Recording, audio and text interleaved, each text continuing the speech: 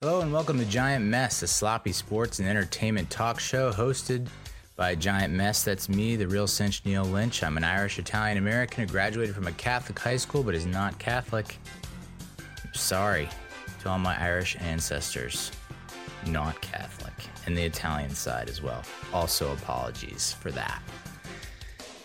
And then I went to an overpriced university that's known for producing doctors of lacrosse players, and I didn't become either of those goddamn low-down, disgusting professions and or activities. Okay? Instead, I like to tell stories. We do a little bit of everything here. We cover the New York Football Giants, New York Mets, movie reviews, TV show reactions and recaps. We also do some comedy here and there. I try to lighten it up, you know? Life's hard. I'm soft. You can reach me at 862-248-1986. That's 862-248-1986. NeilLynch.com is the blog. You can subscribe to Giant Mess on YouTube, youtube.com/RealCinch or Neil Lynch or Giant Mess. Real Cinch on Twitter and Instagram, Facebook.com/Giant Mess. And make sure, if you want all these bona fide, certified, triple platinum episodes before anyone else, you gotta, as the kids say, smash that subscribe button. Or it's follow too. I think follow is what you could hit as well. On today's episode, we're gonna recap the Giants' thrilling victory over the Washington Commanders, 2012. Playoff hopes looking pretty good right now. Shot up to like 87%. So we're going to take a look at that playoff picture and see what needs to happen, what has to happen for Los Gigantes de Nueva York to make the postseason. First time in 6 years. Hopefully it won't result the same way as it did 6 years ago. But to get there is quite the accomplishment. We'll also look at the power rankings, because those are funny. I can't get enough of those things. Power rankings from ESPN and 538. It's like, people, I guess they get off to that. I get my jollies from it in a different way.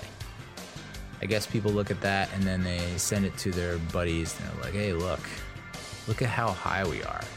We're not going to make the playoffs, but look how high we are in the power rankings. And then we'll preview the Christmas Eve game against the Minnesota Vikings. Skol. Vikings coming off a ridiculous game where they came back from 33-0 at the half. Let's try not to repeat that, shall we? So with that, let's get it started. And yeah. All right. I'll hand up. I'll admit it right off the bat. I didn't think we were going to win this game. I thought the injuries were just too much, and the Commanders were too hot, and they had 2 weeks to prepare for us. And they did a hell of a job in that tie, that draw, in which we blew a lot of opportunities to put that game away and get the dub. And the Commanders showed fight. And they managed to come back and tie the game. And to a lot of people, it felt like they won. Really, it felt like we lost. So this go around, I didn't have a lot of confidence. And that's on me, you know? Times are tough right now. The holiday season, it's going to be a brutal Christmas. There's no other way to put it. So for me, didn't have high hopes. You know, I think Saquon, to me, it looked like he's has a flat tire.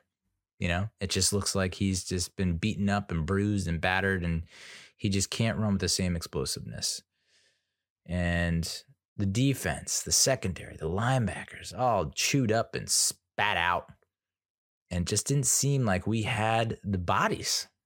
We just weren't healthy enough. And the Commanders were fully rested, coming off a bye. What? I mean, you look at the Sunday Night Football, the predictions, and across the board, it was Washington. I think Tony Dungy just picked the Giants because they didn't want a clean sweep again like they did with the Dolphins-Chargers game. So it just felt like the Commanders had all the positive momentum. They had all the good juju. The Giants did not. Felt like we were on the downswing. They were on the upswing, especially coming off that shellacking at home against the Eagles. It was like, well, as I said last week, is this going to be a rallying cry? Is this like, hey, are we going to act like Jihad Ward, who was possibly concussed during that interview where he went off, profanity-laced, laden, which I love. He showed a lot of gumption, you know what I'm saying? And are the other Giants on this roster going to respond in kind? Are they going to do the same? Or is this going to be, we're going to roll over? You know, or is this this is the end? My only friend, the end. And no, it wasn't the end. Now, should we have lost this game? Possibly. I think, you know, I mean, one of the major storylines is the referees, which is unfortunate. I do know that we got a couple of really big calls in our favor. You had the 2-point conversion. When Washington came back and scored, it was 14-9. They went for 2. They ran that kind of a pickish play. And as Collinsworth pointed out, the pick wasn't on the guy covering McLaurin. I think it was the open receiver. It was on the guy who was covering the picker, not the picky. So the picky was on the picker. It's not usually how it goes. But I mean, how many times, guys, you know, you've watched the games. I've watched the games. How many times have we been called for bull malarkey OPIs? I feel like there was a stretch where we were averaging at least 1 per game. And they were like bored. Like you asked the legal analyst or whatever, the officiating analyst, the referee that they have on the broadcast, and he's like, nah. You know, so it feels like for all the calls that went against us, it's like the referees, the NFL was just collecting those over the weeks, and they were just like, oh, you know what? Big division game. Giants haven't made the playoffs in a while. Let's just we owe them how many calls? 1, 2, 3, 4, 5. Okay, let's give them 3 to 5 calls. You know, so the 2-point conversion was one of those calls where it's like yes and no. I mean, I guess technically you could call that. So then they missed the 2. They they penalized. They sent back, and then Sly misses the extra point. Joey Sly, thank you, Jesus. God is a gift, and God has given me the ability to miss field goals. Thank you, God, and thank you, Jesus. Praise Jesus and praise God, because they gave me the gift to miss that field goal. Sorry, extra point. So 14-9. And, you know, there's the last two plays of the game, basically. McLaurin not in a legal formation. He's in an illegal formation, supposed to line up on the line of scrimmage to cover the tackle. Apparently checked in with the ref. The ref was like, yeah, you're on the line of scrimmage, buddy. Wink, wink.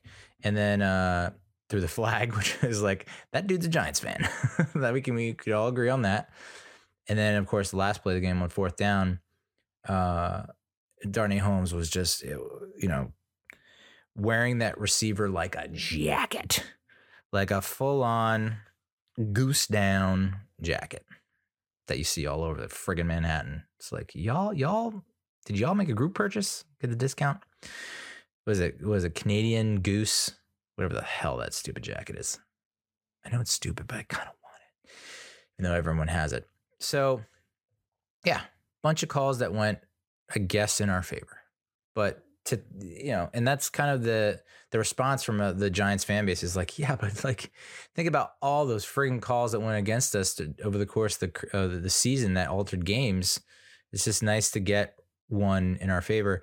Now, I would have liked to have spread that out a little bit. I don't think I wanted it jam packed all into one game like that, but it was if you're going to pick a game to jam pack it in, this is the one, because we needed it big time to stay alive in the playoff hunt. So, our run defense still sucks big time. I'm kind of confused how the Commanders just abandoned the run. I mean, knowing that we have Leo back, we have Dexter, we have Azeez, we have Kayvon, and the havoc that front four can wreak in the pass rush mode. But knowing that when opponents run the ball, especially with misdirection counters, which the Commanders do very well, dating back to the 80s.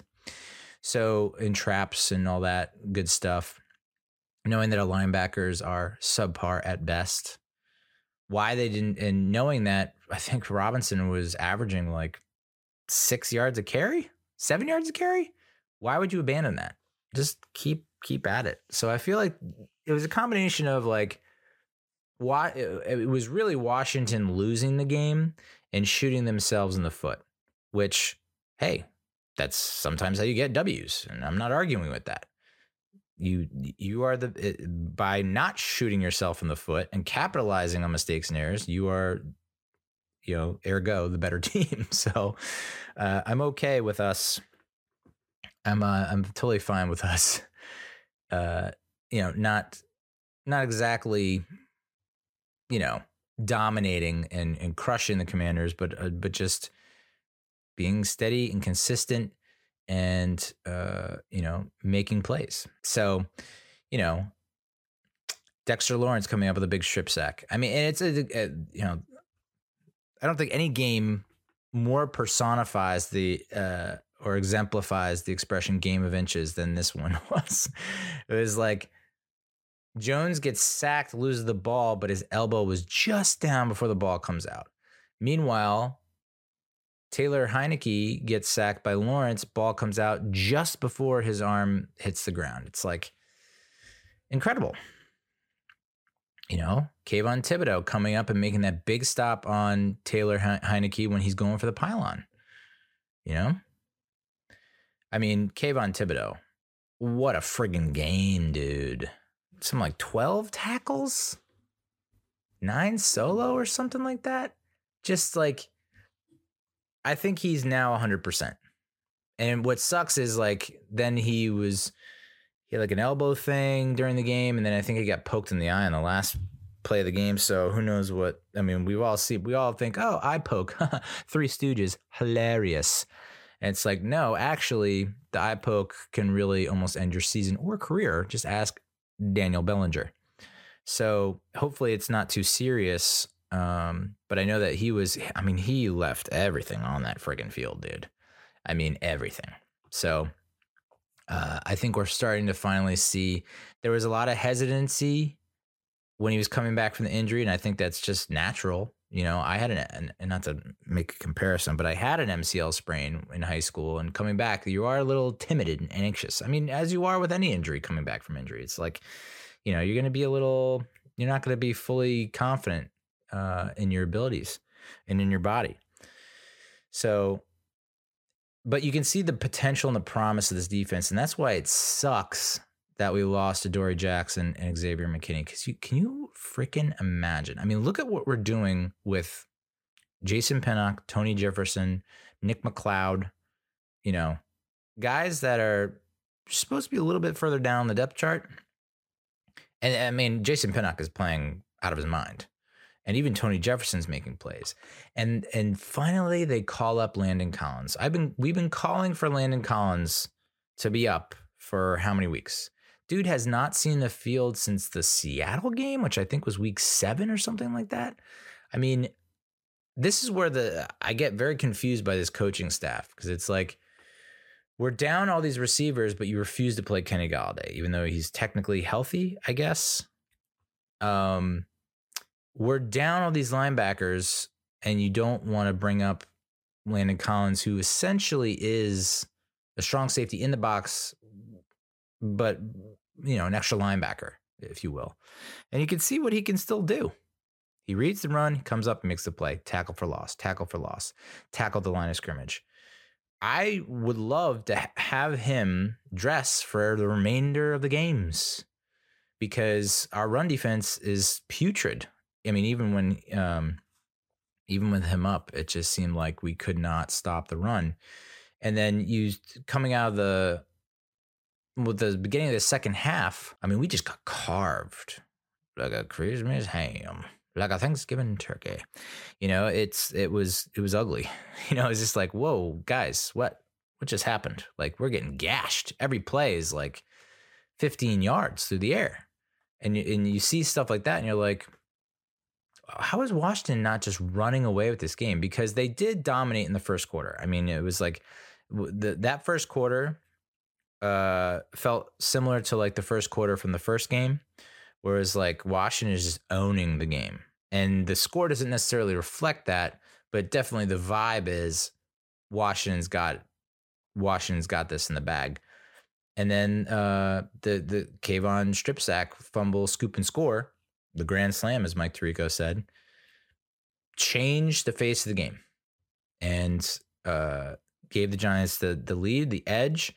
And then that allowed for the second quarter for the Giants to put together one of the greatest long sustained drives these eyes have ever seen. 18 plays, dude. 18.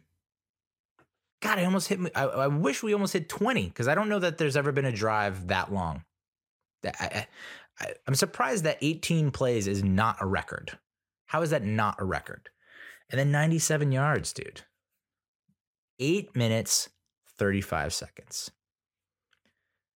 I mean, that's like right up there with the Super Bowl 25 drive with Haas calling the signals and O.J. Anderson toting the rock and Stephen Baker, touchdown maker, making plays. So, I mean, like, that's what it felt like, you know, and obviously there's a divide, a gap between that 1990 Giants offense and this Giants offense, but these are shades, you know, there's like, they're shades, you know, it's imitation, maybe a cheap imitation. You know how like, what is it?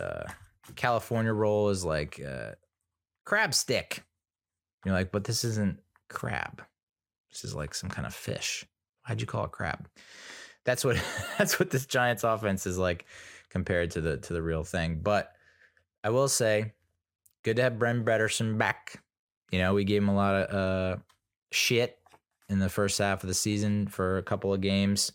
He was splitting time with Josh Azudu. He's splitting time here with Nick Gates, although I think he outsnapped Gates by almost 2-1, I want to say. And, you know, and pretty much everyone has been saying it. Nick Gates is not a guard. He's a center. And for some reason, they're sticking with Feliciano, and they insist on sharing the duty between Gates and Bretterson at the guard position. One has to believe after the performance that Bretterson put on Sunday night that maybe they should just stick with him at the guard position, and maybe Feliciano, you know, is an extra lineman on the jumbo package, and Gates is your center. I don't know. I think the coaching staff, Daboll in particular, is probably partial to Feliciano and Glowinski, and so they got extra leash possibly, but I will say, so on paper, you look at the numbers, you look at the box score, and you say, oh, 0 sacks, and look at all those rushing yards. Against that defensive front, they were filleting those guys on the pregame show. It was like Darren Payne and Jonathan Allen.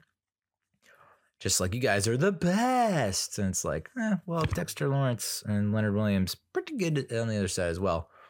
But you kind of impressed with them standing up to that and holding their own, but you also have to realize that there was just basically after what Daboll said after the Eagles game, where he's like, we left 4 or 5 plays on the field and every single one of those were deep shots and Jones had 0 time to get to those deep shots. This game plan makes sense. After watching the game, you're like, oh, and even Collinsworth was pointing it out in the broadcast, like, they are just quick throws, no deep shots whatsoever. The Giants didn't have a single pass that went over 15 yards in the air. So yeah, it was like, time to release is going to be quick. It's going to be like 2 seconds or less. We're going to get the ball out of his hands and let our playmakers play. I still disagree with not a lot, but a decent amount of the play calling from Kafka. There's too many times in crucial situations I don't know if it was the third quarter or fourth quarter. The Giants are driving. It's there's a 2nd and 10. We're in Commanders territory, but we're not in field goal range. 2nd and 10, he calls a design QB draw. No, dude. Just like no. I just I still cringe every time that Jones takes off and runs because the dude does not know how to slide. And I'm shocked that he has not got hurt this season because that's how he's gotten hurt the past 2 seasons, maybe even 3 seasons. Maybe not his first season. I think I got hurt on a sack. But past like 2020, 2021, both on runs, he got hit and done messed his body up. So I'm outlaw the QB draw. I feel like the only QB draw that has actually worked was like the first time he ran it in Tampa in 2019. It was like, that was the go-ahead touchdown. But ever since then, no. What I do like in terms of design run plays for him is the RPO where he, sticks the ball in Saquon's belly and then pulls and then runs. And we saw like a really good gain on that. Picked up like 7 yards or something like that, which is great. And he's not running into the thick of things, you know what I'm saying? Where there's like everyone's collapsing on him and you're just like, oh no. It's just like demolition derby style. Whereas if at least you get him on the exterior, it's like, all right, he has an easy out. Just friggin' step out of bounds, dude, since you don't know how to slide. So, but I think the big hero in all of this, I mean, there were a lot of heroes in this game. But where would we be without Graham Gano, you know? I don't know that we win this game with a lot of other kickers in this league. I don't know how many kickers would have nailed a 50-yarder and then a 50-yarder. In big spots, on the road, tough elements, it wasn't exactly LA, 72 in LA, So to hit that field goal, to go up 17-9 was huge. To hit the field goal, to go up 20-12 was even bigger, dude. He misses that. It's 17-12. Washington, I mean, basically, I can't believe our special. I mean, outside of Graham Gano, our special teams is god-awful. I mean, Jamie Gillen had a decent game, I think. Not too bad. I think he bounced back pretty well, showing resilience. Always great. But how you can kick the ball off and let Washington with like, I think a little less, maybe a minute 43 on the clock, have that kind of return, dude, and get out to like the 40 something. That was just devastating. But, it's just a testament to this defense and to what Wink Martindale has been able to dial up. I mean, I love, and I can see it coming too, and I'm surprised more teams are not seeing it, but Jason Pinnock, like most of the DBs are kind of playing off and soft, and then you see Jason Pinnock kind of creep towards the line, not showing blitz, but definitely like you can see there's a path, and you're like, and then you don't see anyone on the post, like you don't see the receiver pointed out, you don't see the left tackle pointed out, anyone on the offensive line, you don't see the quarterback pointed out, and you're like, this is a sack. This is a Jason Pinnock sack. And so I was big fan. I'm a huge fan of that, and I think Wink does that to perfection.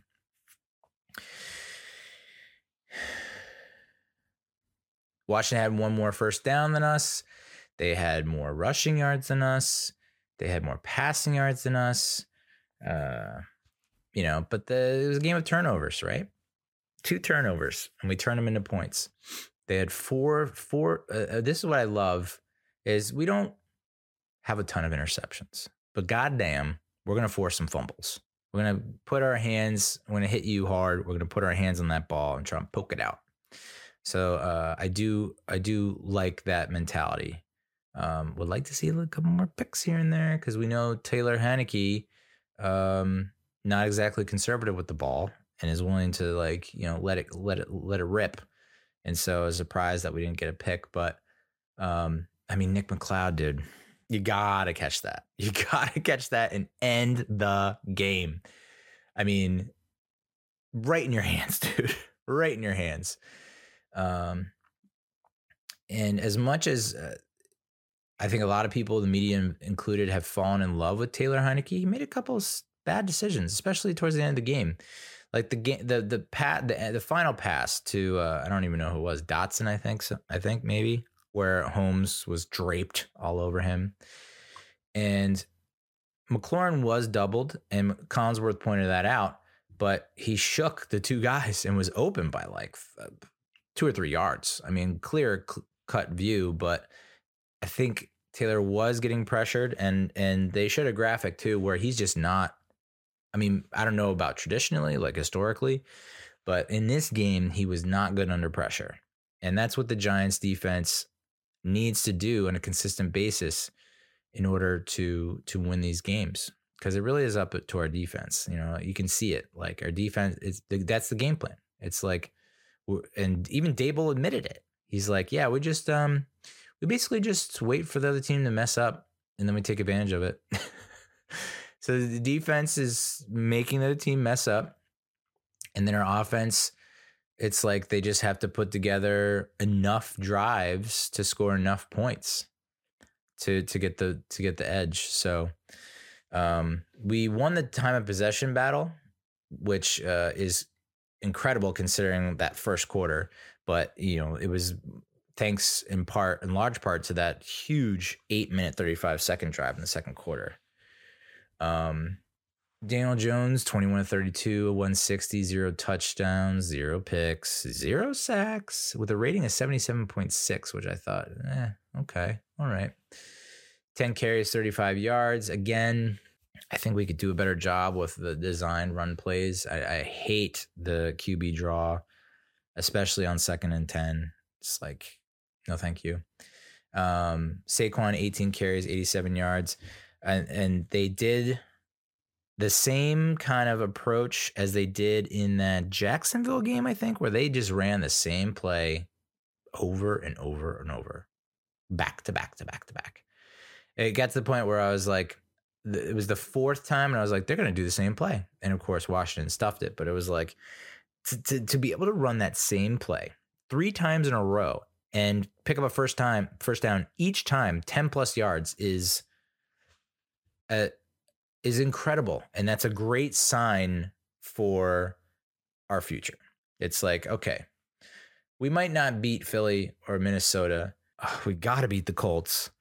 But like, if the defense is able to keep us around in the game, that 4th quarter should be ours, because that's when our running game takes off. So,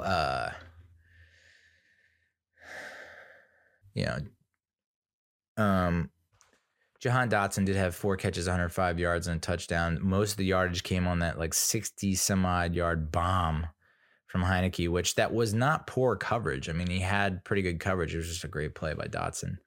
McLaurin, 6 catches, 70 yards, which is fairly decent. It's not like, I think anytime that anything above that, you're kind of like you're playing with fire. But for the most part, I think they held him in check. And Curtis Samuel didn't do a whole lot. And we managed to keep the tight ends in check, which is a win for us. But yeah, so Thibodeaux, 9 solo tackles, 3 tackles for loss, QB hit, forced fumble recovery, touchdown. Ryder Anderson coming up from the practice squad getting a sack. Say what? Azeez Ojulari, 4 tackles, 2 QB hits, and half a sack. I guess they gave him half a sack on the strip sack, or the forced fumble by Dexter Lawrence, who got the other half of that sack. 3 QB hits from Sexy Dexy. Jalen Smith with 9 tackles. Holy crap. That's probably not for the best, though. Not a lot of tackle for losses from that dude. But Jason Pinnock had a pretty decent game. Julian Love, a pretty good game. Fabian Moreau holding his own. Leo, even though he didn't get a ton of notches in the box score, just great to have him back. I think, just his presence on the field means you're going to have to pay attention to him. You're going to have to double him in certain circumstances, and that will open up Dexter or Kayvon or Azeez. So good to have Azeez back. When those front four are 100% healthy, they're probably one of the best. Like I would say, top five front fours, I think, when they're fully healthy. And Leo wasn't. I don't think Leo was like 100%, but pretty good effort out of him, and he got a couple pressures, and he was just disrupting some things. Maybe not wreaking havoc like Kayvon, but like it was just good to see him on the field and contributing and to the madness. Kayvon ranks first in QB hits among rookies, third among rookies in QB pressures, and third among rookies in QB hurries. He also has more touchdowns than Kenny Golladay. Come on. Why you got to do that? Huh? Since Azeez Ojulari's return 3 weeks ago, the Giants are second in the NFL in sacks, only behind the Eagles, and the Eagles probably have the best front four in all of professional sports, not just the NFL. So that's pretty good. Pretty good. So I think that if we could, again, keep this front four intact, figure out how to mask the blemish that is our linebacking crew, and I think we can do that with Landon Collins, I would just put him on the field. I don't think he's going to get, he's not, we have safeties galore. We have Pinnock and Jefferson and Love, and so he's a safety in the box. That's his position. It's basically a linebacker position. So like, why not just continue moving down that path? Dane Belton, I don't think saw the field at all. And I saw that there were some people asking about that on Twitter. He hasn't played in like the past 2 games much at all. And I guess, though it wasn't really evident to me, that he was making a bunch of rookie mistakes, filling in for Xavier McKinney after his injury. But I don't know, man. I still have, I don't know. I got a pretty good feeling about him. So I'm hoping that he sees his way back on the field. So we're 8-5-1. We probably should be 6-8, but here we are. And so what does that mean for the playoff picture? Well, glad you asked.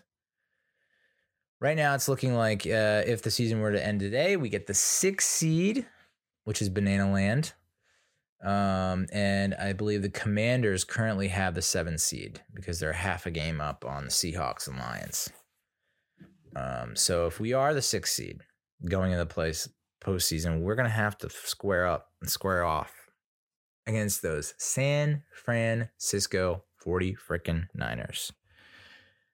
Nightmare Alley, dude. I am not high on facing the 49ers. For whatever reason, I feel better about facing the Vikings than I do the 49ers. Because it feels like the Vikings are somewhat vulnerable, and they've shown that they can get down big and then come back. But it looks like, every game is competitive, and it looks like, the Cowboys, I think, stuck it to them. I think the Eagles stuck it to them. So maybe they have an NFC East deficiency. Like they have a weakness, where the NFC East is their kryptonite. I don't know. So I would we'll see how we stack up against them this Saturday. But I think the general feeling is that we do not want to face the 49ers because they are a freight train from friggin' hell right now. Christian McCaffrey looks unstoppable. George Kittle. They just have a lot of weapons, and this Brock Purdy dude looks like he's got the chops. Now, Wink Martindale is probably frothing and drooling and hooting and hollering about being able to face a Mr. Irrelevant rookie quarterback. I think that he's chomping at the bit to get at that action hoss. So, but just from a fan's perspective, seeing what the 49ers are doing and just like the momentum they have, it's like it's a hard pass. I will say, it is going to be the 20th anniversary of the wild card collapse when the Giants went into San Francisco and put a whooping on them for the most of the game, and then blew the 21-point lead, something like that, to lose on that stupid botched field goal. that should have been pass interference, but why reopen that wound? Why would you do that, Neil? But so, and a lot of people I think maybe thought, Giants squeaked in that year in 2002. Like it took them to the last game of the year. Is this sounding familiar yet? Took them to the last game of the year against the Eagles with a backup quarterback, AJ McFeely, I think it was, to pull out a very hard-fought 10-7 win in overtime, I think, where we had a lot of opportunities and missed them and fumbles and penalties, but we pulled it out.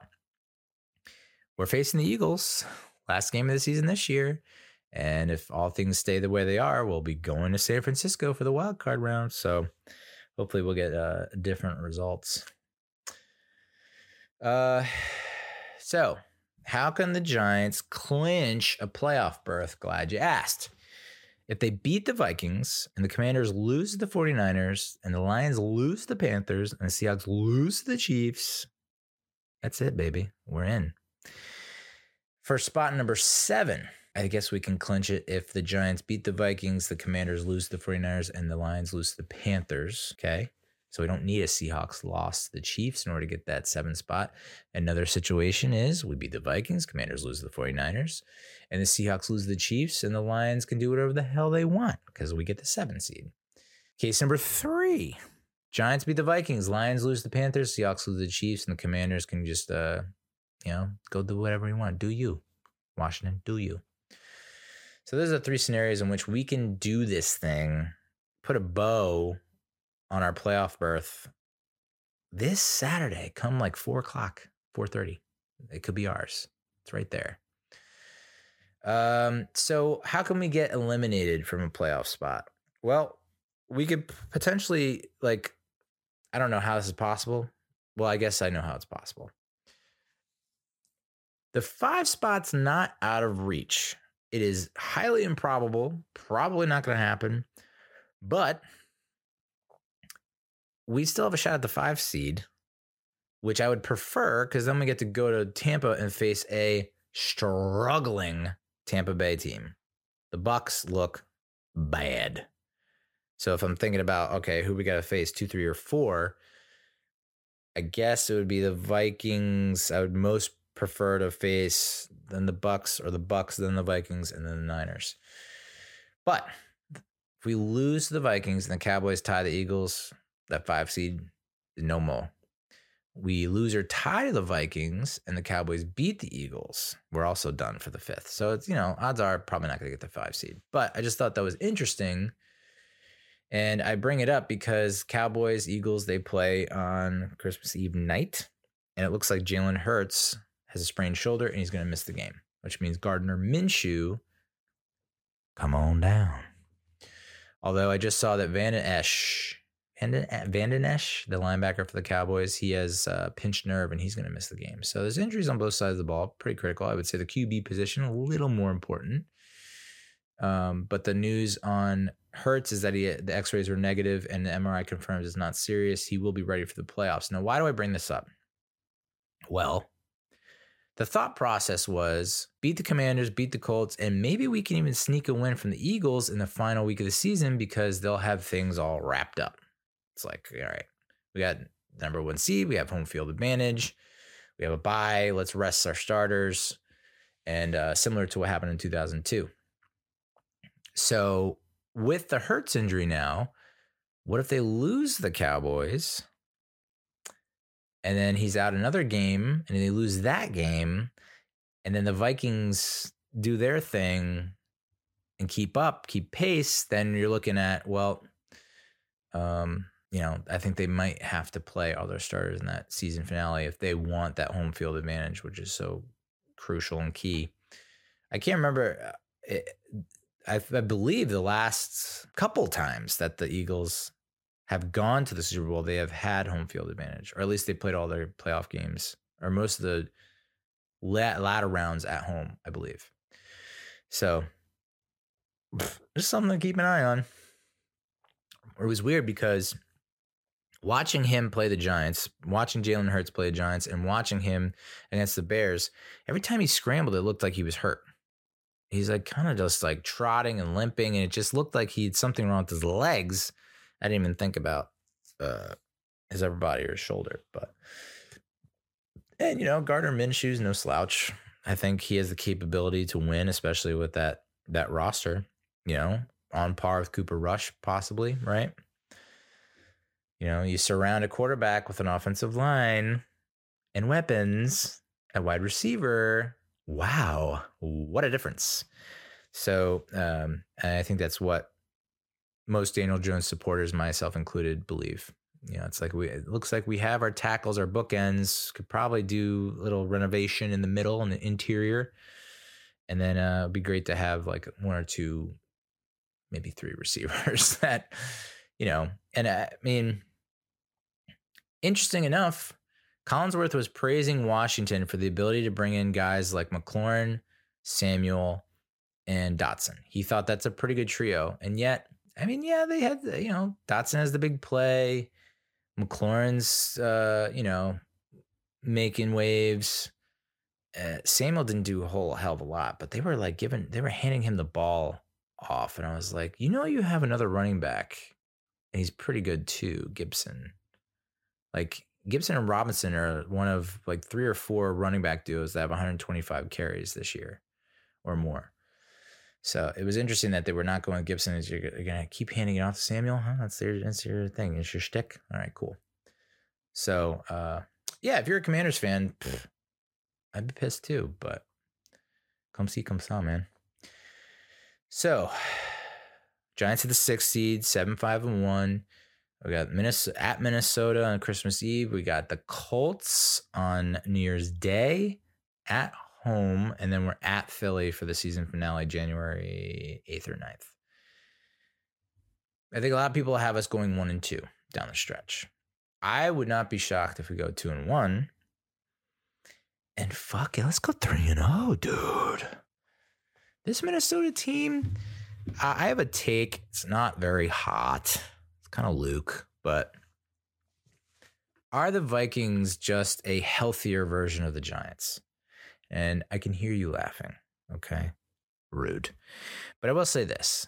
If you took how the Giants roster was originally constructed before all the injuries, and they were all healthy and they all stayed healthy and they all, like, if Kadarius Toney knew the playbook and wasn't a jackass, and if Kenny Golladay gave a shit, and if Sterling Shepard didn't tear his ACL, and it's those kind of things. Yeah, Josh Azudu doesn't get hurt, and Bellinger doesn't miss games, and blah, blah, blah. It feels like we could be on par with the Vikings. Just putting that out there. Yeah, and people will be like, you moron. So I think we could stun the world. We could shock the world. I mean, the Patriots took it to them, to Minnesota.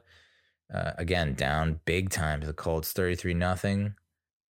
Looking kind of sloppy in that first half and then making the strong push in the second. But that's, to blow a 33-point lead, Matt Ryan, you got to feel for him. Biggest blown lead in the Super Bowl, biggest blown lead of all time in NFL history. Not his fault. Or is it his fault? But it shows you that, and I mean, the Colts hung around with Dallas. They eventually got blown out of the water, but they hung around for, I want to say, a half or 3 quarters. They only lost by 1 to at home versus Philly. So, the Colts are no pushover, and I think that they're going to give us a run for our money. I think that's going to be a really tough test, but it's a home game. And God damn it, can we just have home field advantage once in a game where like us playing at home makes the difference? I feel like that has not been the case in so long.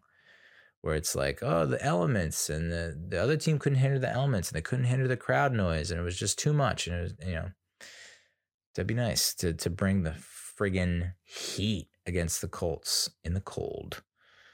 Commanders have the 7th spot, 7-6-1. Giants 8-5-1. Jesus. Commanders 7-6-1. Here's their remaining schedule, and stop me if you think I'm banana land, but 49ers, Browns, Cowboys, that smells, tastes, and feels like 0-3, like winless. I foresee 7-9-1 in your future. Seahawks, I think the Seahawks have the 8th spot at 7-7. Lions are also 7-7. Did the Seahawks beat the Lions? Yes, they did, but it was close and it was a shootout. So I guess the 8th seed goes to the Seahawks currently. Their remaining games, Chiefs, Jets, Rams. So that could be a 0-1, 0-2, 1-2. That could be 1-2 or 2-1, I think. So similar to what we got going on. The beauty of that is if we get one more win, we finish 9-7-1. If they go 2-1, they would be 9-7. That doesn't sound right. What am I missing here?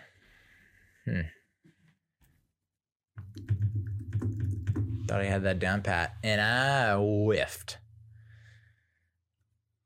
That doesn't sound right. It's not right. Come on now.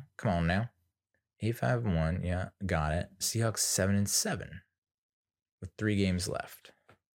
Yeah. So Jesus Christ, Neil. If they go 9-8 and we go 9-7-1, we have the edge. So it's great.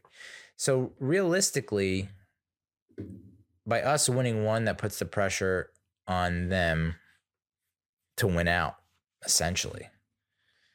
But if we don't win, we go 0-3 and we go 8-1, and they win 2 of 3, then they obviously they in. Lions are 7-7. That's another team that beat us. So again, we win one game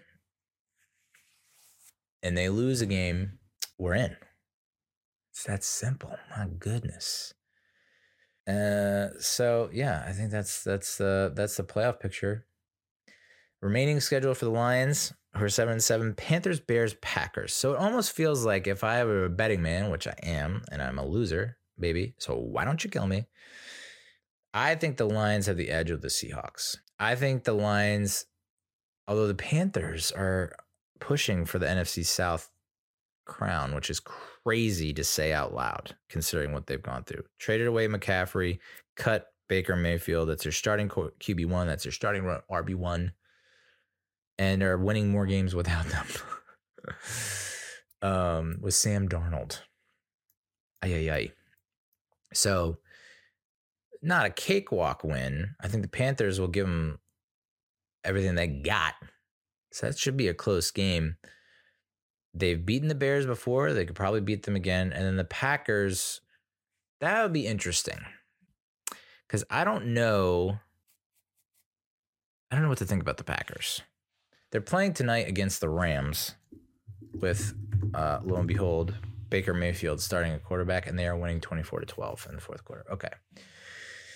So I'm sure the Packers wouldn't mind playing spoiler to the Lions in the last season of the game. So, and the Bears, I mean, Jesus, they took it to Philly on their home turf, but they took it to Philly and only lost by 5, but they were up for a good portion of the game. So like their defense is stepping up. I don't know what's going on Justin Fields, if he's still hurt, as I know he left the game for a little bit, but if he stays healthy, I mean, those are 3 very losable games for the Lions, especially if the old Lions show up. They're not these new age Lions. So yeah, what a Christmas gift that would be if we beat Minnesota, and then we had everyone else lose. Oh my goodness! Merry Christmas and Happy Hanukkah as well, and Happy Kwanzaa. They're usually right around the same time. Power rankings, ESPN Football Power Index. This is official. This index, this ranking system is officially off the rails. Okay. The Cowboys, who lost a heartbreaker to the Jacksonville Jaguars in Jacksonville. F yeah, Jags. I'm jagging off right now. They're 10-4, and they're number 1 in ESPN's Football Power Index. What are you talking about, dude? What are you talking about? And for some reason, their offense has a higher ranking than their defense. Okay, cool. Buffalo, number 2. just edging out Kansas City at 3, Philly 4, Cincy 5, which, they got down early to the Bucks and then came back and looked pretty strong coming down the stretch of that game. I don't even know what the record. I mean, they're 10-4 now. I feel like they have won so many goddamn games in a row. It just feels like they can't lose. So I would say obviously, Neil, they're the biggest threat to the Bills and Chiefs in terms of getting to the AFC Championship game. Ravens are right behind the Bengals at 9-5. Okay, sure. Lost 13-3 to the Browns in Cleveland. I know Lamar's been out the past couple of weeks, but if he comes back or when he comes back, I guess they'll get back on track. J.K. Dobbins is also hurt, which I didn't realize, where he's only running on one leg, but yet is still has a burst and is still picking up chunks and running for over 100 yards in the past few games. And then the Dolphins. Which, I think people are high on the Dolphins because it's been a while. It's been a minute since the Miami Dolphins were in the mix and looking like they could turn into somewhat of a contender / powerhouse. We haven't really seen the Dolphins do that since the Marino days. I mean, if you don't count the Wildcat days there with Chad Pennington, was it? Chargers, who beat the Dolphins, are ranked, same record as the Dolphins, are ranked below the Dolphins in this power index. And then you have the Niners all the way down below the frickin' Ravens, Dolphins, and Chargers, dude. What are we doing here, ESPN? I don't know what kind of algorithm you're using, what kind of formula, but this is wacky, dude. San Fran, in my opinion, is a notch below Philly. That's where I put them. Then you have the freaking Packers at 5-8, the Jaguars at 6-8, which I don't disagree with that. Doug Peterson, that son of a bee, has the Jags playing well. They almost beat us. They hung around against Washington. They hung around against Philly. They hung around and they beat Dallas, coming back, down double digits multiple times in that game. Trevor Lawrence is blossoming. Travis Etienne, pretty decent back to carry most of the load. They have a pretty decent receiver core. Christian Kirk, Zay Jones, Evan Ingram. Oh, boy. So, and their defense. That defense is pretty tenacious. That's a tenacious D right there. With karate, I'll kick your ass from here to right over there. Oh, yeah, a motherfucker. So Jacksonville, I agree with that. Even though they're 6-8, that's they could win the friggin' division. They could win out and snatch that crown from Tennessee. Then there's the Raiders. They have the freaking Raiders ranked higher than the Giants at 6-8. They're ranked 12th. I mean, what are you talking about, dude? They have, I don't think you would fully appreciate, maybe I'm not conveying the message the proper way, but holy fuck, dude. The Raiders are above the Patriots, Vikings, Bucks, Browns, Saints, Steelers, Titans, Commanders, Giants, Lions, Panthers. Feels like it should be below all those teams. I mean, what a ridiculous finish to that game against the Patriots, dude. I mean, I not to beat a dead horse, but holy macaroni, dude. New England, what's going on in New England? Eesh. So yeah, Pats are above the Vikings. Outrageous. They lost to the Vikings. They're 7-7. The Vikings are 11-3. The Buccaneers are ranked above. I guess that's an okay ranking. I guess they fell 9 spots. And they have the defense ranked higher than the offense, which I agree with. The offense is just a calamity of errors. And I bet Brady's not happy, if I had to guess. But the Browns, Saints, Steelers, Titans, and Commanders are ranked higher on this stupid power ranking thing And we beat Tennessee. We beat Washington, tied Washington. And I feel like we have a better team than the Browns and the Steelers. The Saints might give us trouble if we played the Saints. I could see it if we played it in New Orleans. I think they could give us give us hell, because that defense is pretty stacked. Yeah, I mean, they don't have a high ranking here for some goddamn reason because the FPI is so bonkers. But yeah, I would say the Steelers have a good defense, great defense, and the Saints have a pretty good defense, great defense. So I think those two would give us the biggest challenge amongst I think we could beat Cleveland. Yeah. I mean, I think we could do it, especially with Deshaun Watson now back in the mix. We're also ranked above the Lions, which I don't know. I think the Lions are scary, dude. I mean, I guess their defense stinks. For some reason, the defense didn't stink against us, but I would almost put them above us. And then the Panthers are just, I don't know what to think of the Panthers, to be honest. 538. If they have the two ratings, one is the QB adjusted rating and one is the traditional rating. I don't know which was which. I cut that off for some reason. I cropped the picture the wrong way. But so Eagles, Bills, Chiefs are in, Cowboys are in, Niners, Vikings are in, right? They have the Bills with the highest probability of winning the Super Bowl, according to this. I think this is the QB adjusted rating. Chiefs have the second highest odds, followed by the Eagles, and then the Niners, and then the Bengals, and the Cowboys. Vikings have a 4% chance of winning the Super Bowl. They give the Ravens a 2% chance of winning the Super Bowl. Okay.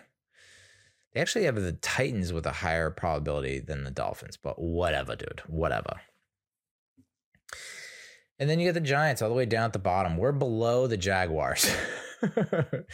We're below like 2-3 teams that are not like don't have the best odds of making the playoffs. Like we have better odds of making the playoffs, and yet we're ranked below them according to this QB adjusted rating. And then I think there's a traditional rating, and maybe I have this backwards. I probably have this backwards, but yeah, it was pretty much the same. We're below the Jags and the Lions. I mean, it's just, I don't know. Like we beat the Ravens, dude. We beat the Titans. I got to say that every freaking week. We did lose the Lions, though. We beat the Jags.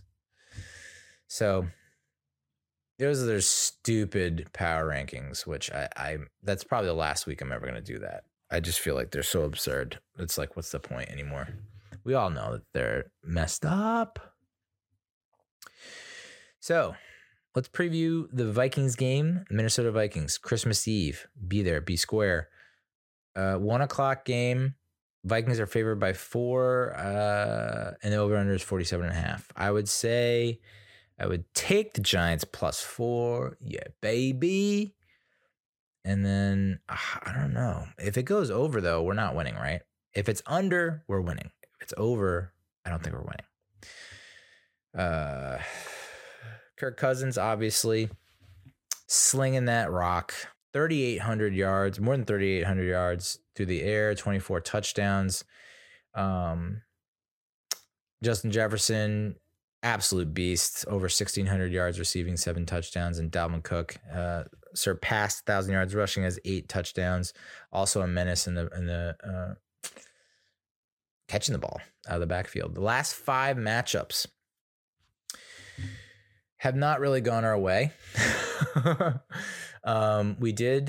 We lost to Minnesota in 2019. It was pretty bad. We lost to Minnesota in 2016. That was pretty bad.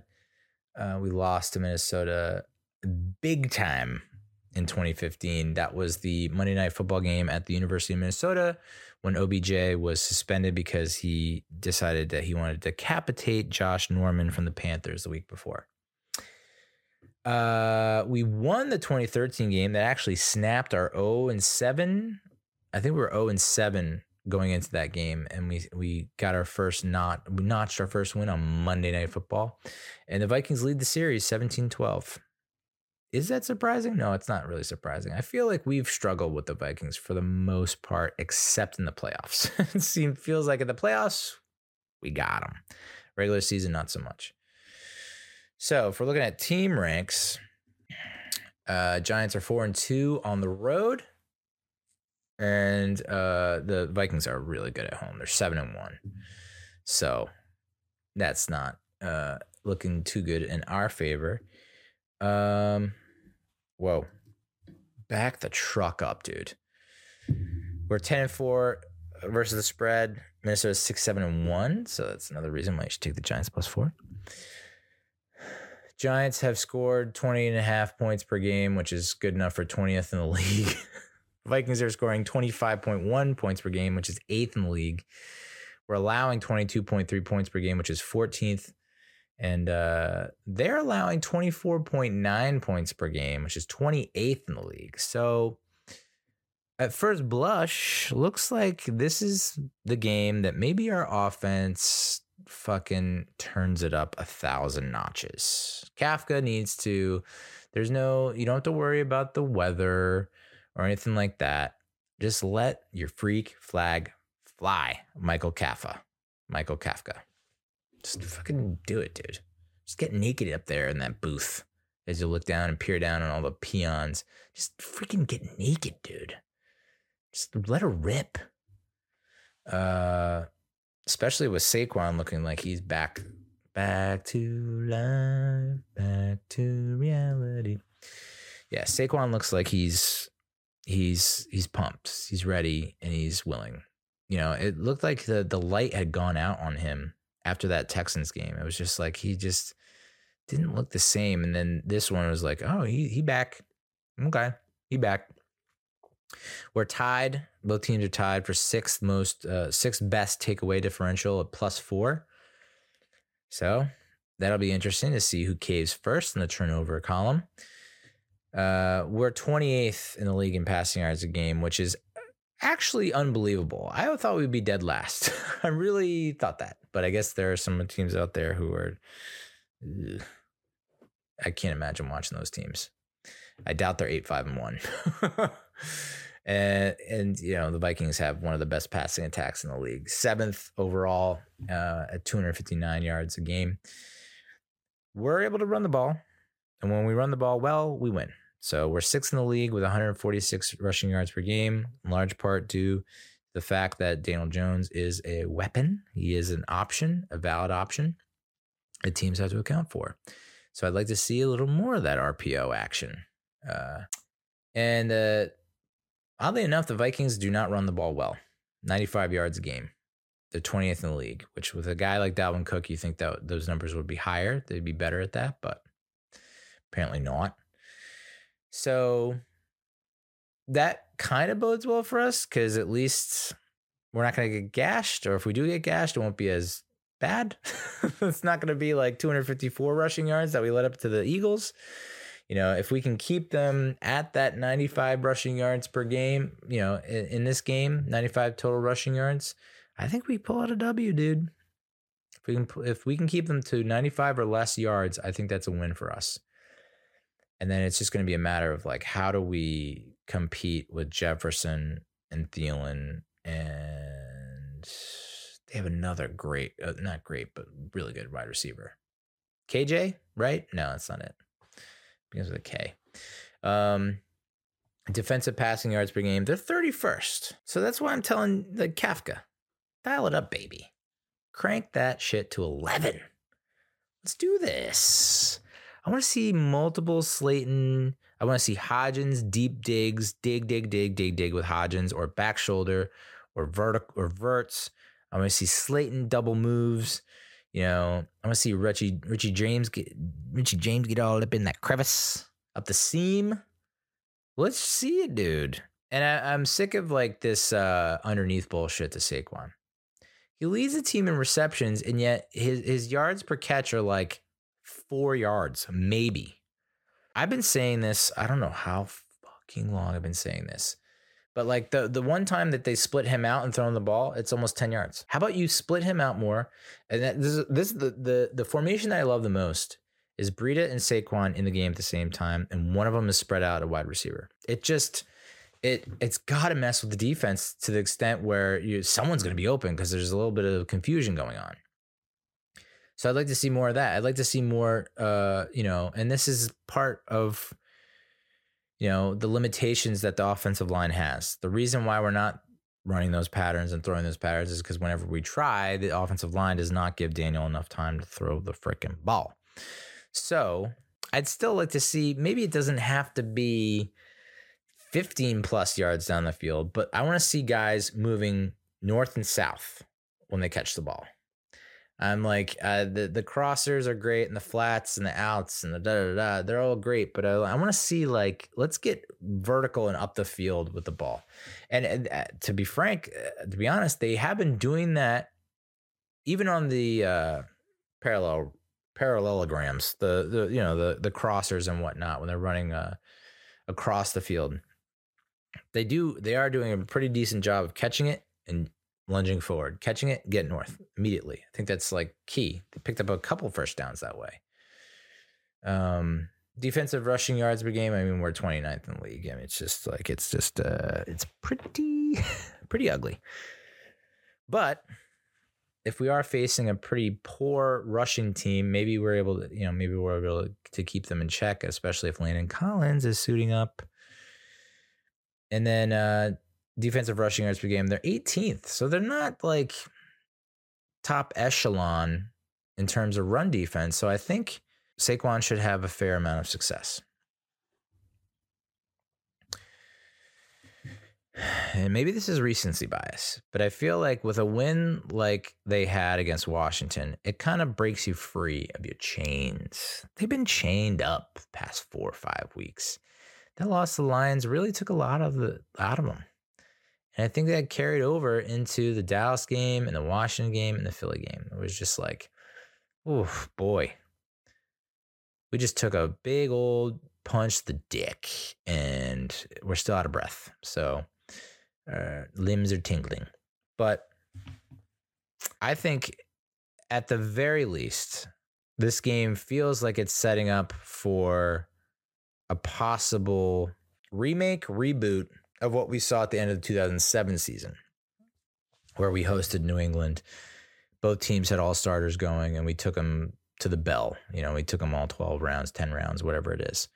Lost 38-35, but that was a loss, but it was almost like a win because it was like we felt like if we can compete with the undefeated team led by Tom Brady, Randy Moss, Wes Welker, and that crew, and that roster and that team that was playing to win because they wanted the undefeated season. They had impetus, they had motivation. And we can stick with them, then maybe we got a shot. And it feels like if we can stick with Minnesota, and even if we lose by 3, or even if we lose by by a score or less. So I'm going to say even 7 points, I would consider, depending on how we play, obviously, a moral win. And I think that would be enough to give us the confidence to take it to the Colts and secure the playoffs. And then we don't really have to worry about that game against Philly. I mean, I don't think. But that's kind of the parallels that I'm seeing between this season and prior seasons. You got like that final game against Philly in 2002 could replicate that. The wild card visit to the 49ers, holy crap, how many times have we done that in our postseason? And then, a game against a top tier team where we're not favored and we hang around and we put up a pretty decent fight. So that's kind of what I foresee. It's like, man, it would be pretty cool if we pull out the upset win. And I think after seeing the kind of spirited play that we got from the team against Washington in Washington, and Washington's they were a pretty hot team there they were pretty hot. They were like 6-1. They were the hottest team in the NFL, I think, when we tied them. So, and then I think we just handed them their first or second loss in the past 7 or 8 games. Yes, aided by the refs. I heard you. I can hear you. Yeah, I can hear you. But after a win like that, a win can do wonders for your team, and especially when, I don't think we're gonna get McKinney back. I don't think we're gonna get Adoree Jackson back. It was just nice to get Bredesen back. It's like, let's just get someone back and healthy and contributing and making a difference. But if we can't get Adoree and Xavier back for this week, my God, dude, they have got to be back for that Colts game. Have to be back. Do whatever the hell you need to do. But once we get those two back, oh boy, soup's on, brother. All right. So that's the Giants for this week. Thank you so much for listening. I can't tell you how much I appreciate it. It feeds my soul and my wiener. So thank you so much. And we'll talk to you next week, okay? Adios, muchachos.